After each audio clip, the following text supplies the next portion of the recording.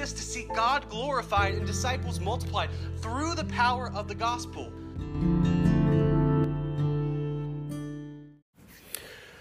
My dad works in the oil and gas industry, and back in early 2020, after he had just spent about a month in Southeast Asia, he flew down to Tampa, Florida to come visit me and my wife. My wife, Katie, was just a few months pregnant with our daughter. I was working at a youth pastor, and I got a chance. I was going to get to preach in the grown-up service. That Sunday, I was going to preach. So it was like perfect timing. My dad's in town. This is going to be great.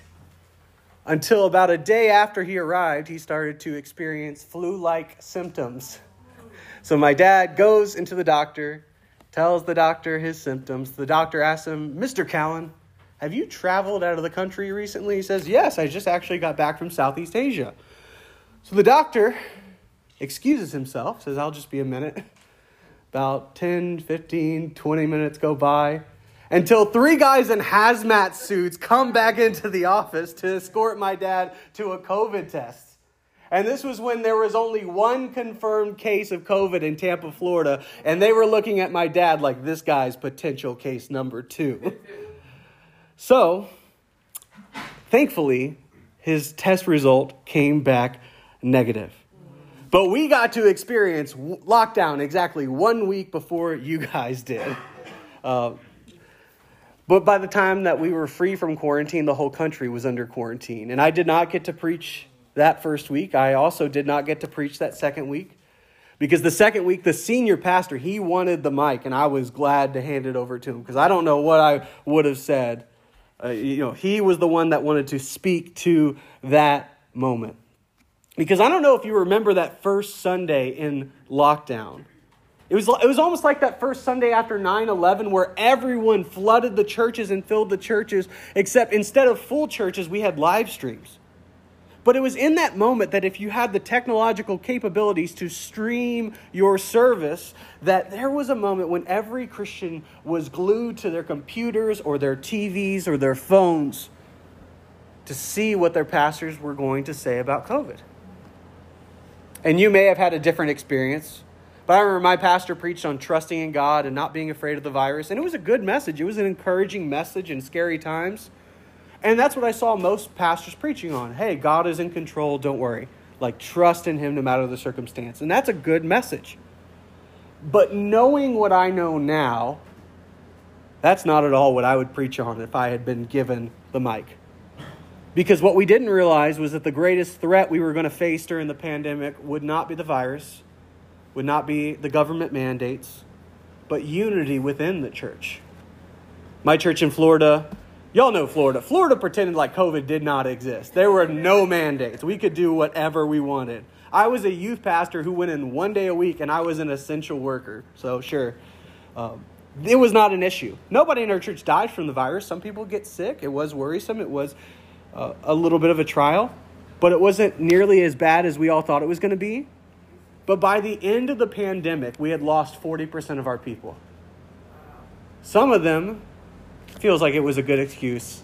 Hey, let me stay home. It's in a pandemic, and then they never return.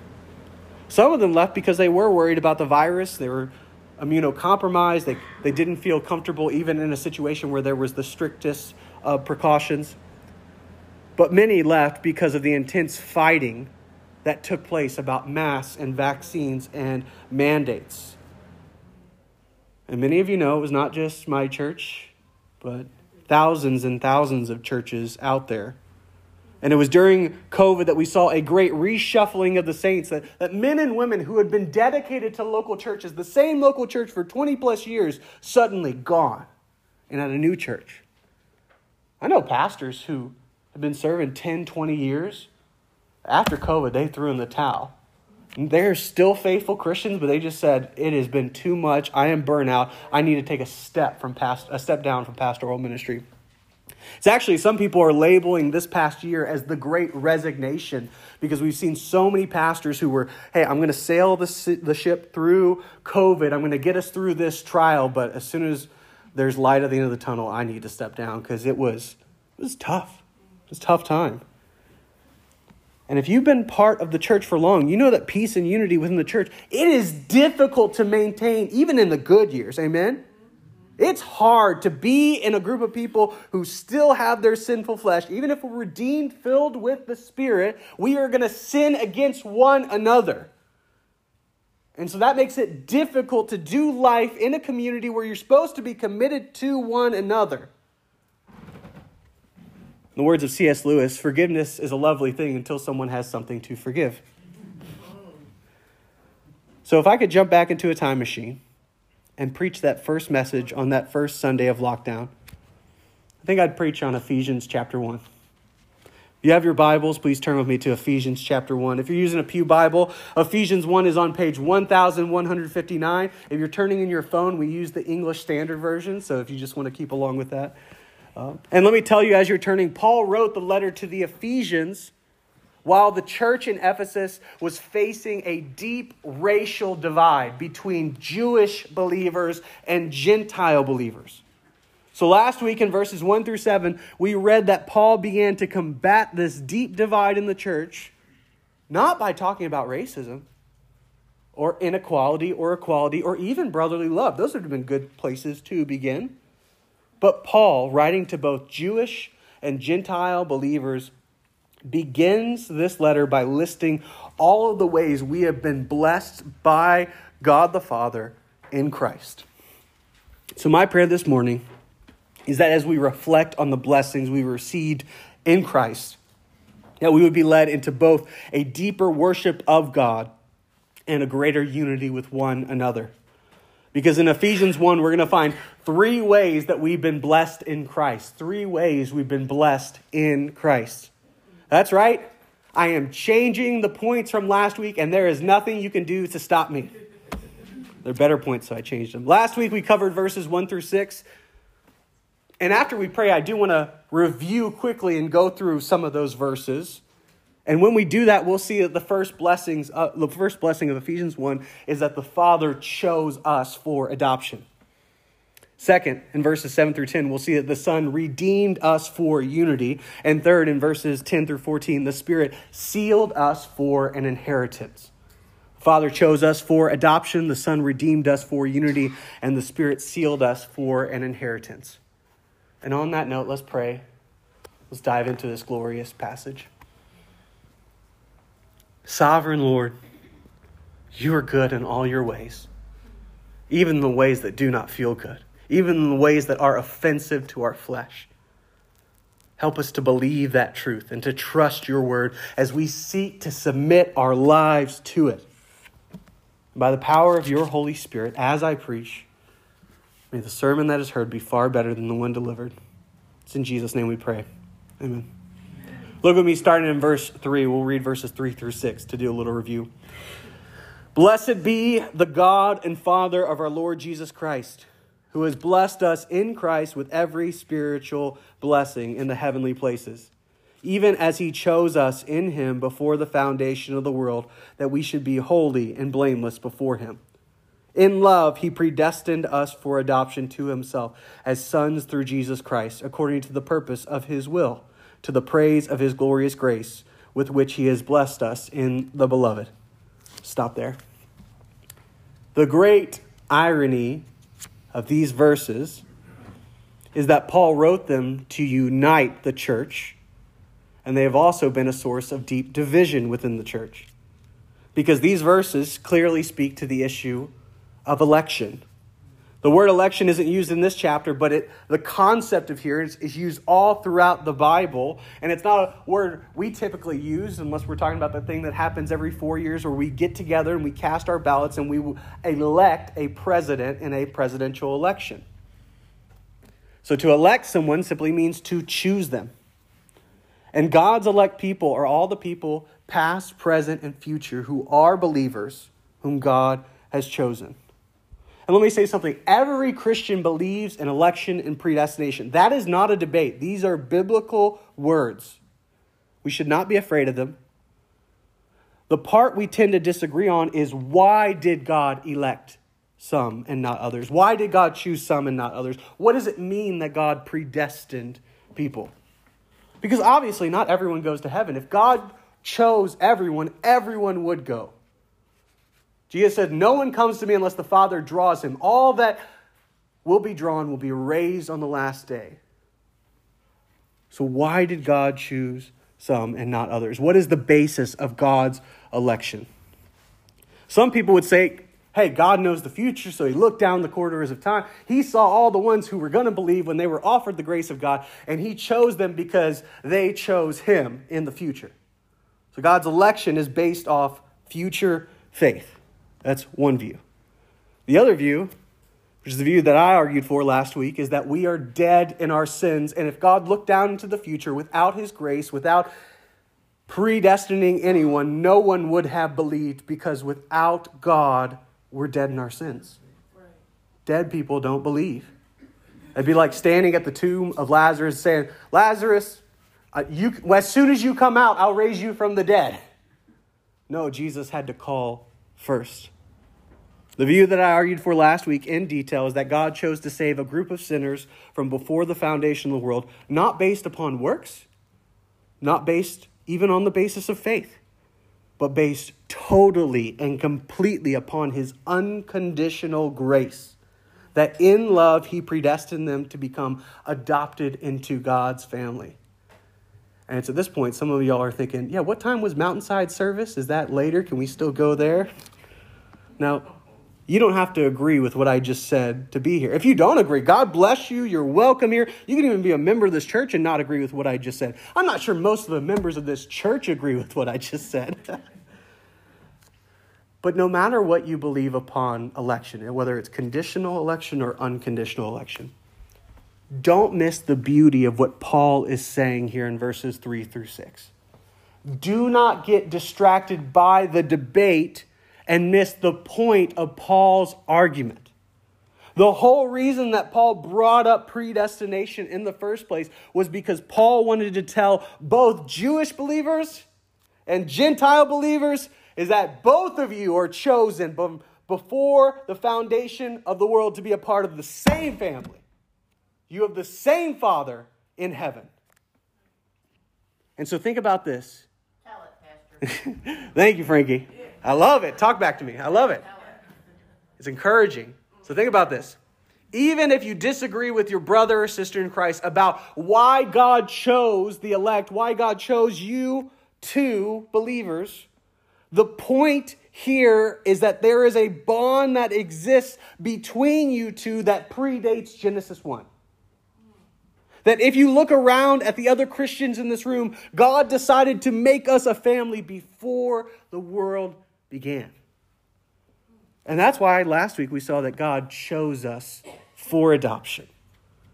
And let me say, if you have questions and disagreements, I'd always be honored to sit down with open Bibles and in the spirit of brotherly love, talk more about the subject. I answered a lot of the questions last week. Sorry, y'all are coming here on week 2 and I'm just dropping a bomb on you and letting it blow up. Well, let's move on to the second blessing of Ephesians 1, the redemption of the Son. Look with me to verse 7. In him we have redemption through his blood, the forgiveness of our trespasses, according to the riches of his grace, which he lavished upon us in all wisdom and insight. Stop there.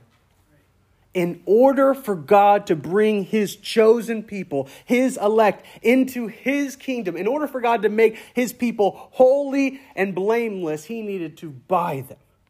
He must redeem them. To redeem someone means to buy them back, to pay a price.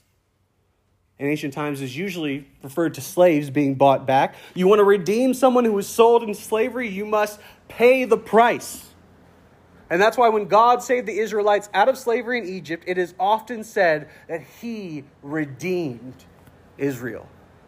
That when God sent plague after plague after plague into Egypt and commanded Pharaoh through Moses, let my people go, Pharaoh still refused.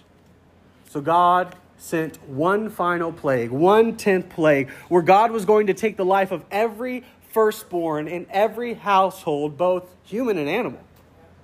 But God also said that whoever would take a spotless, blameless lamb and slaughter it, take a brush, put the blood on the side of the doorpost and over the top of the door frame. If you put that blood and then you eat that lamb and you cook it and you eat it that night, as God struck down all the firstborn in Egypt, he passed over all who had the blood over their doors. So the firstborn of Egypt was struck down, and the firstborn of Israel was spared. And now it's interesting, for every other plague that was experienced in Egypt, Israel had to do nothing to escape the effects of the plague. It's even when there's darkness over Egypt, they couldn't see anything, and Israel's over here in their slave quarters, and they're fine. They can see perfectly. All the plagues affected the Egyptians, but finally on this 10th plague, God required a sacrifice. Why? Why did God require a sacrifice for this final plague? Because God was communicating both to Egypt and to Israel that you deserve death. What God did in the 10th plague was justice. And so why was Israel spared? Because a blameless life was substituted for every household, a spotless lamb. So in the New Testament, when Jesus said, you will know the truth and the truth will set you free, the Pharisees, they're offended because they're like, we were freed from Egypt. We've never been enslaved to everyone. How can you say that you will become free? And Jesus answered them, truly, truly, I say to you, everyone who practices sin is a slave to sin. You're in bondage to sin. Everyone who practices sin is a slave to sin. And what is the price that sin demands? Death. The wages of sin is death. But praise God, that is not the end of the verse. What does Romans 6:23 say? Somebody. For the wages of sin is death, but the free gift of God is eternal life through Christ Jesus our Lord. Amen, somebody. Amen. Paul could write Romans 6:23 because in the New Testament we meet a blameless man, a man without sin, the only man who had ever lived and did not deserve death. And when he walks on the scene, John the Baptist points at him and says, behold the Lamb of God who takes away the sin of the world. And on the night of the Passover, Jesus lifts up his cup and he said, this cup which is poured out for you is the new covenant in my blood. And then as the true good shepherd, Jesus laid down his life for the sheep. But not only did he lay it down, but 3 days later, he raised it back up again. Because by his death, burial, and resurrection, Christ has redeemed us through his blood and forgiven us our trespasses. Or in other words, forgiven us our sins. This is the gospel. This is what we believe.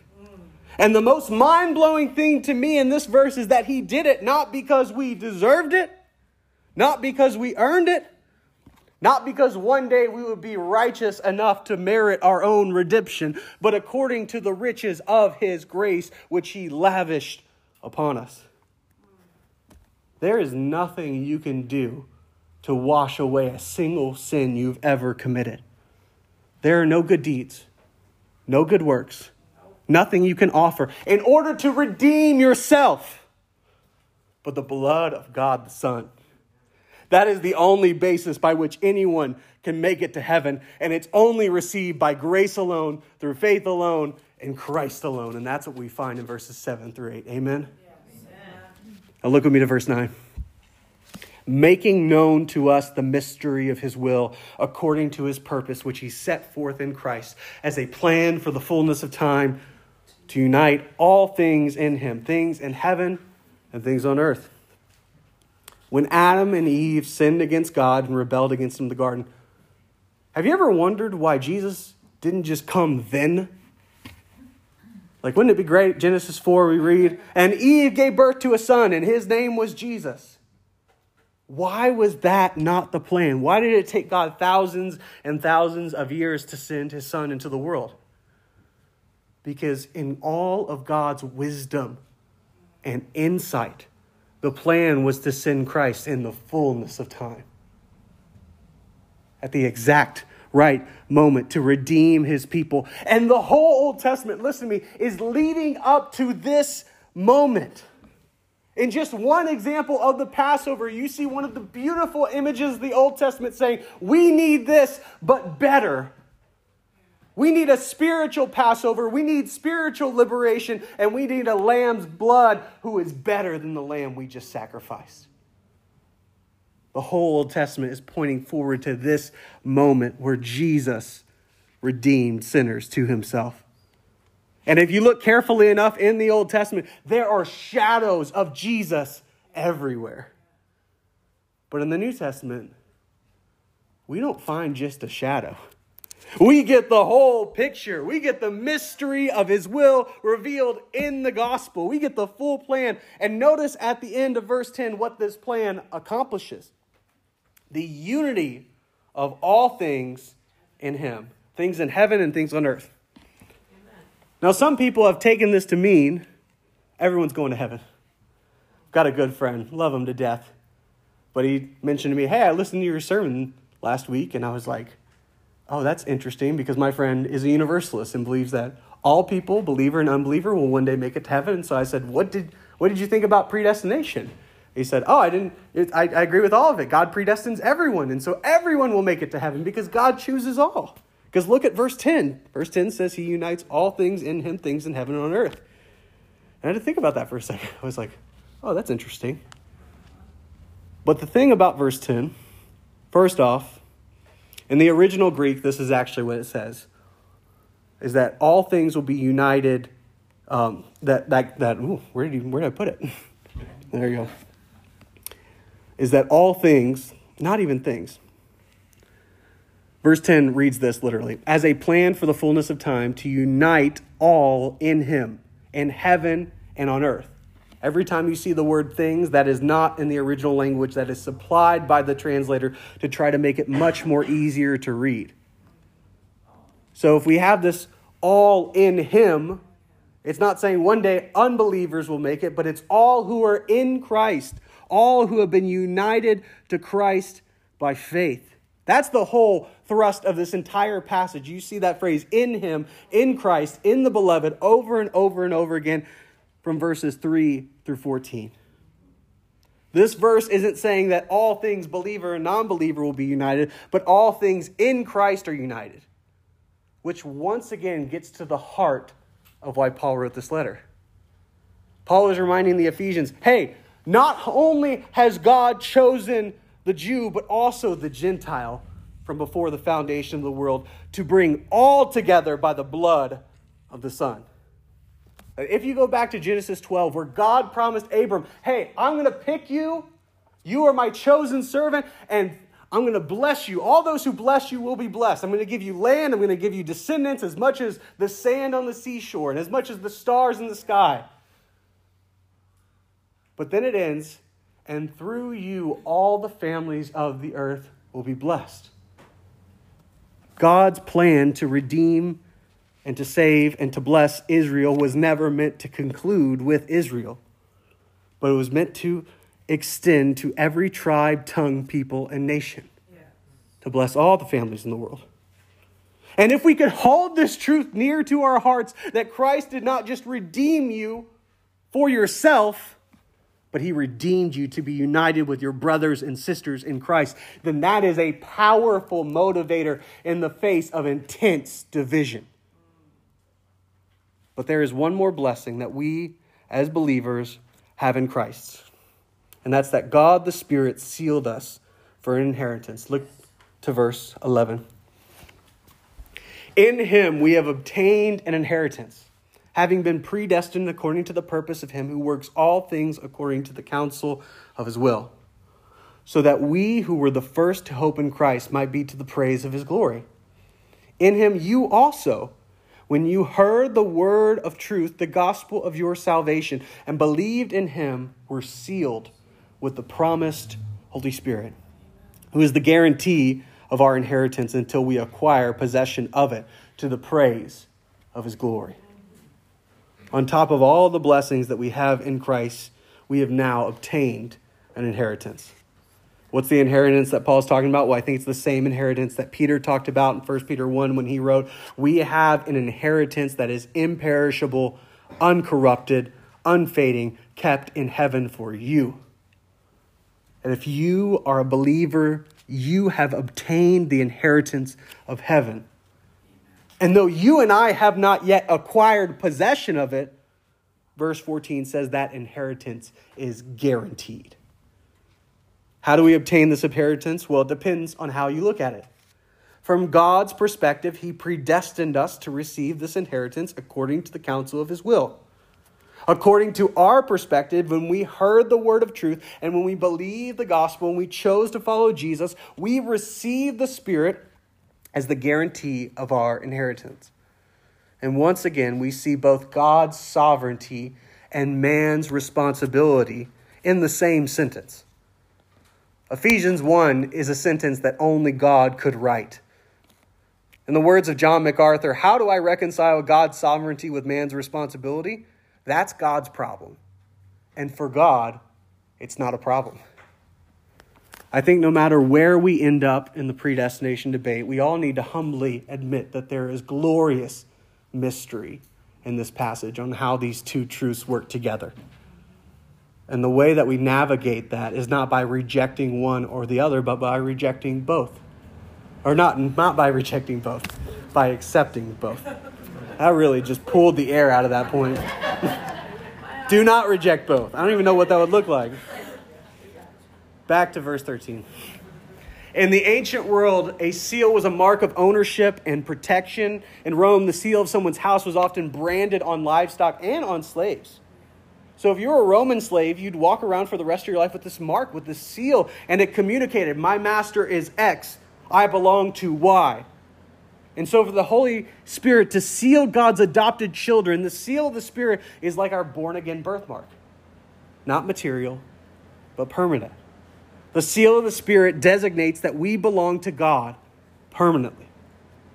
And you should notice in these verses, not a single soul is lost from verse 3 to verse 14. All who are chosen are redeemed. And all who are redeemed are sealed. And all who are sealed are guaranteed this inheritance. See that in verse 14? Paul tells us that the fact that the Holy Spirit dwells within you is a guarantee that he will sustain you to the end. That he will hold you fast. That no power of hell or scheme of man can ever pluck you from his hand. That he who began a good work in you will carry it to completion. For that soul, though all hell should endeavor to shake, he'll never, no, never, no, never forsake. Amen, somebody. This is exactly what Paul told us in Romans 8. What then shall we say to these things? If God is for us, who can be against us? He who did not spare his own son, but gave him up for us all, how will he not also with him graciously give us all things? Who shall bring any charge against God's elect? Who shall bring a charge against God's chosen? For I am sure that neither death nor life, nor angels, nor rulers, nor things present, nor things to come, nor powers, nor height, nor depth, nor anything else in all of creation will be able to separate us from the love of God in Christ Jesus our Lord. Right. Amen? Once again, just think about this last couple verses and what it would mean for both Jewish believers and Gentile believers. Wait a minute. You mean we both receive the same inheritance? Like, I'm a Gentile. I'm a dog. I'm an unnatural branch. I don't deserve the riches. I just want the crumbs that are falling from the table. And you're saying, I get that inheritance? Are you kidding me? And now think about the people sitting around you. That we have a bond that goes all the way into eternity past and into eternity future. Remember, my prayer this morning was that as we reflected on all the blessings we've received in Christ, that we would be led into both a deeper worship of God and a greater unity with one another. Because in Ephesians 1, we found that the Father chose us for adoption, the Son redeemed us for unity, and the Spirit has sealed us for an inheritance. So let me ask you, if you're a Christian and you think about how you got saved, who normally gets the credit? Well, I think we'd all agree, like hopefully you'd say, yeah, Jesus died for me. He'd redeem me. But when you think about it, Okay, but I followed Jesus. It was because I was more spiritual. I was more righteous. I was more intelligent. And yeah, Jesus saved me, but I'm the one who's keeping my way. I'm the one who's working all things out. Because let me tell you that. Let me tell you something. Let me confess this. I know that if it were not for the grace of God, I would have never followed Jesus. And if he did not hold me in his hand this moment, if I could lose my salvation, I would. I would. That's a humbling thought. But I know it's true, and I'm thankful that the hands I rest in are sovereign and good and loving and all-powerful, and I trust him and him alone to carry me to that end so that I may receive that inheritance, not by my works, but by grace. So what are you trusting in this morning? What is your hope in? And even in the context of Ephesians, when you bicker and fight with other believers, are you tempted to forget these truths? Are you so focused on the here and now that you've missed the big picture of how God has united all in Christ? Well, this morning, I have 3 pastoral charges. I have 3 ways that we can apply these truths to our lives and love both God and one another greater. First pastoral charge. Bless the triune God. Bless the triune God. To bless God means simply to praise him. And that's how Paul began this whole sentence in verse 3. Remember, this whole passage from verse 3 to 14 is one long, crazy, run-on sentence beginning and ending with praise. That Paul begins his thought by declaring, "Blessed be God the Father," and he ends in verse 14 to the praise of his glorious grace. So let me say this. If the doctrine of predestination leads you to argue more than to worship, then you do not understand predestination like Paul did. The overflow of this passion is pure and unadulterated worship and praise of the triune God of the Bible. And if that is not your reaction to reading Ephesians 1, then stare at this passage and pray over this passage and meditate over this passage until you get there. Because Paul's words here are nothing short of spirit-inspired euphoria and worship. Second pastoral charge. Seek unity in Christ. Seek unity in Christ. I realize that I've said a lot of controversial things in the sermon that could lead to a lot of divisions. I hope you know I'm not trying to be controversial. I'm not trying to be divisive. We at Horgan Baptist Church, we believe in what's called expositional preaching. So I didn't really choose this passage. I chose the book of Ephesians, and we're hitting every passage as we go along. So we're not talking about this next week. I don't know what we're talking about next week. I got to figure that out. I got to go in my study and figure out what does the end of chapter 1 teach us. And whatever the text says, that is what the sermon is on. The goal here is not to be controversial or divisive. I'm just trying to say what I believe Paul is communicating. But even if you disagree with my conclusions about what Paul is saying, I think it is obvious that Paul did not believe that what he was saying was controversial. I think it's obvious that Paul assumes the ideas of predestination and election so solidly that he expected not a single controversy from this chapter. Because he was using these concepts that were so assumed in the early church that he expected it to result in unity in a racially divided church. So let me also say this. If the doctrine of predestination leads you to argue with your brother more than to love your brother, then you do not understand predestination like Paul did. Can you put aside your partisan blinders and love someone of the opposite political party as long as you have Ephesians 1 in common? Can you love a brother or sister of a different age, different race, different country, different language?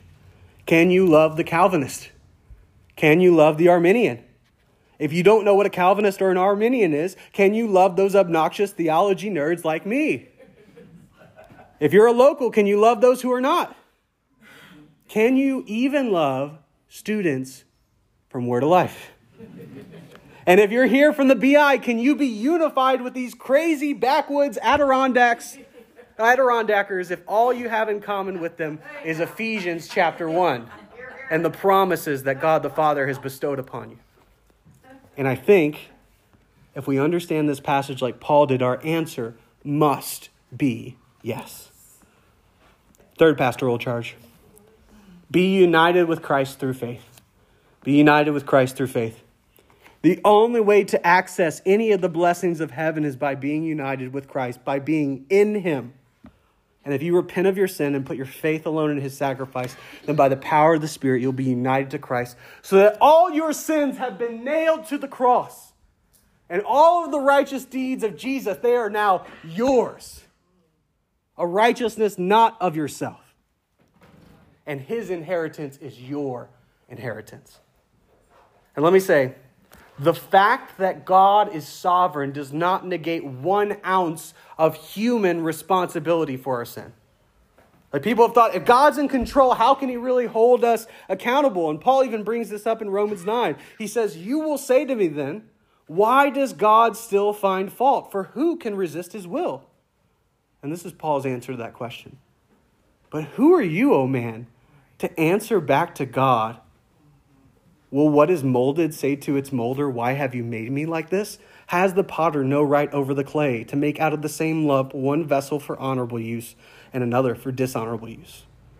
On the day of judgment, no one will be able to go to God and say, I wasn't responsible because you were in control, so none of my sins count.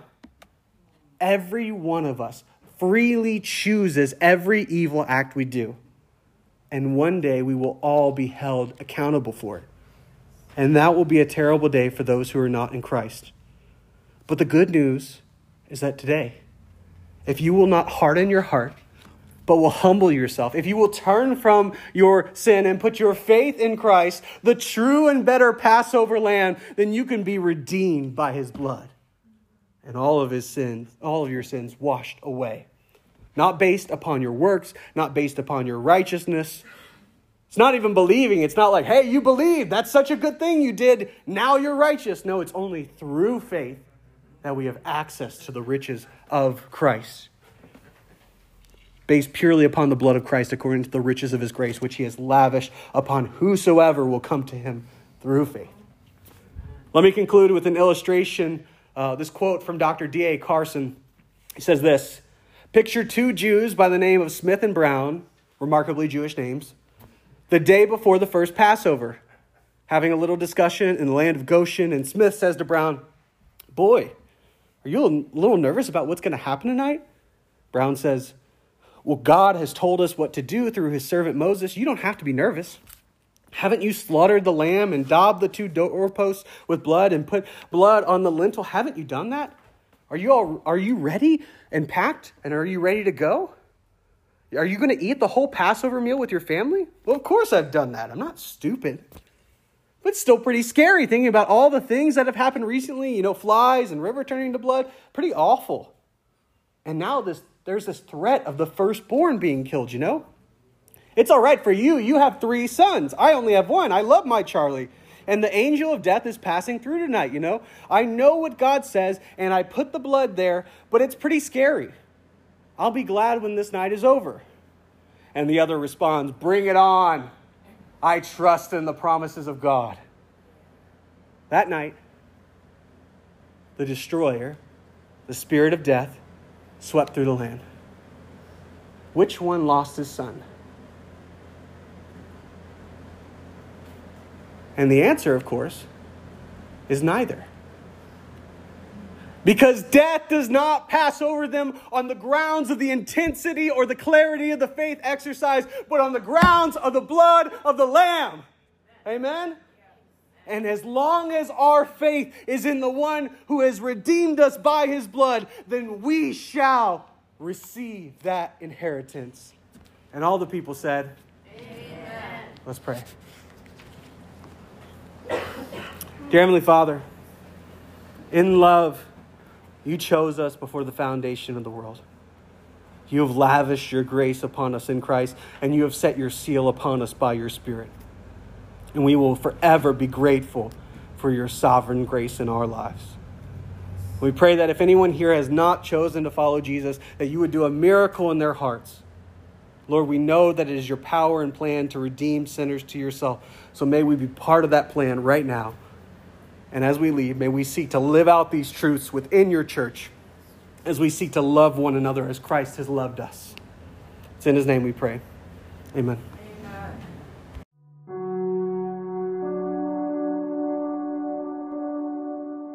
Hi, Taylor Callen, pastor of Horicon Baptist Church. Thank you so much for listening to this sermon.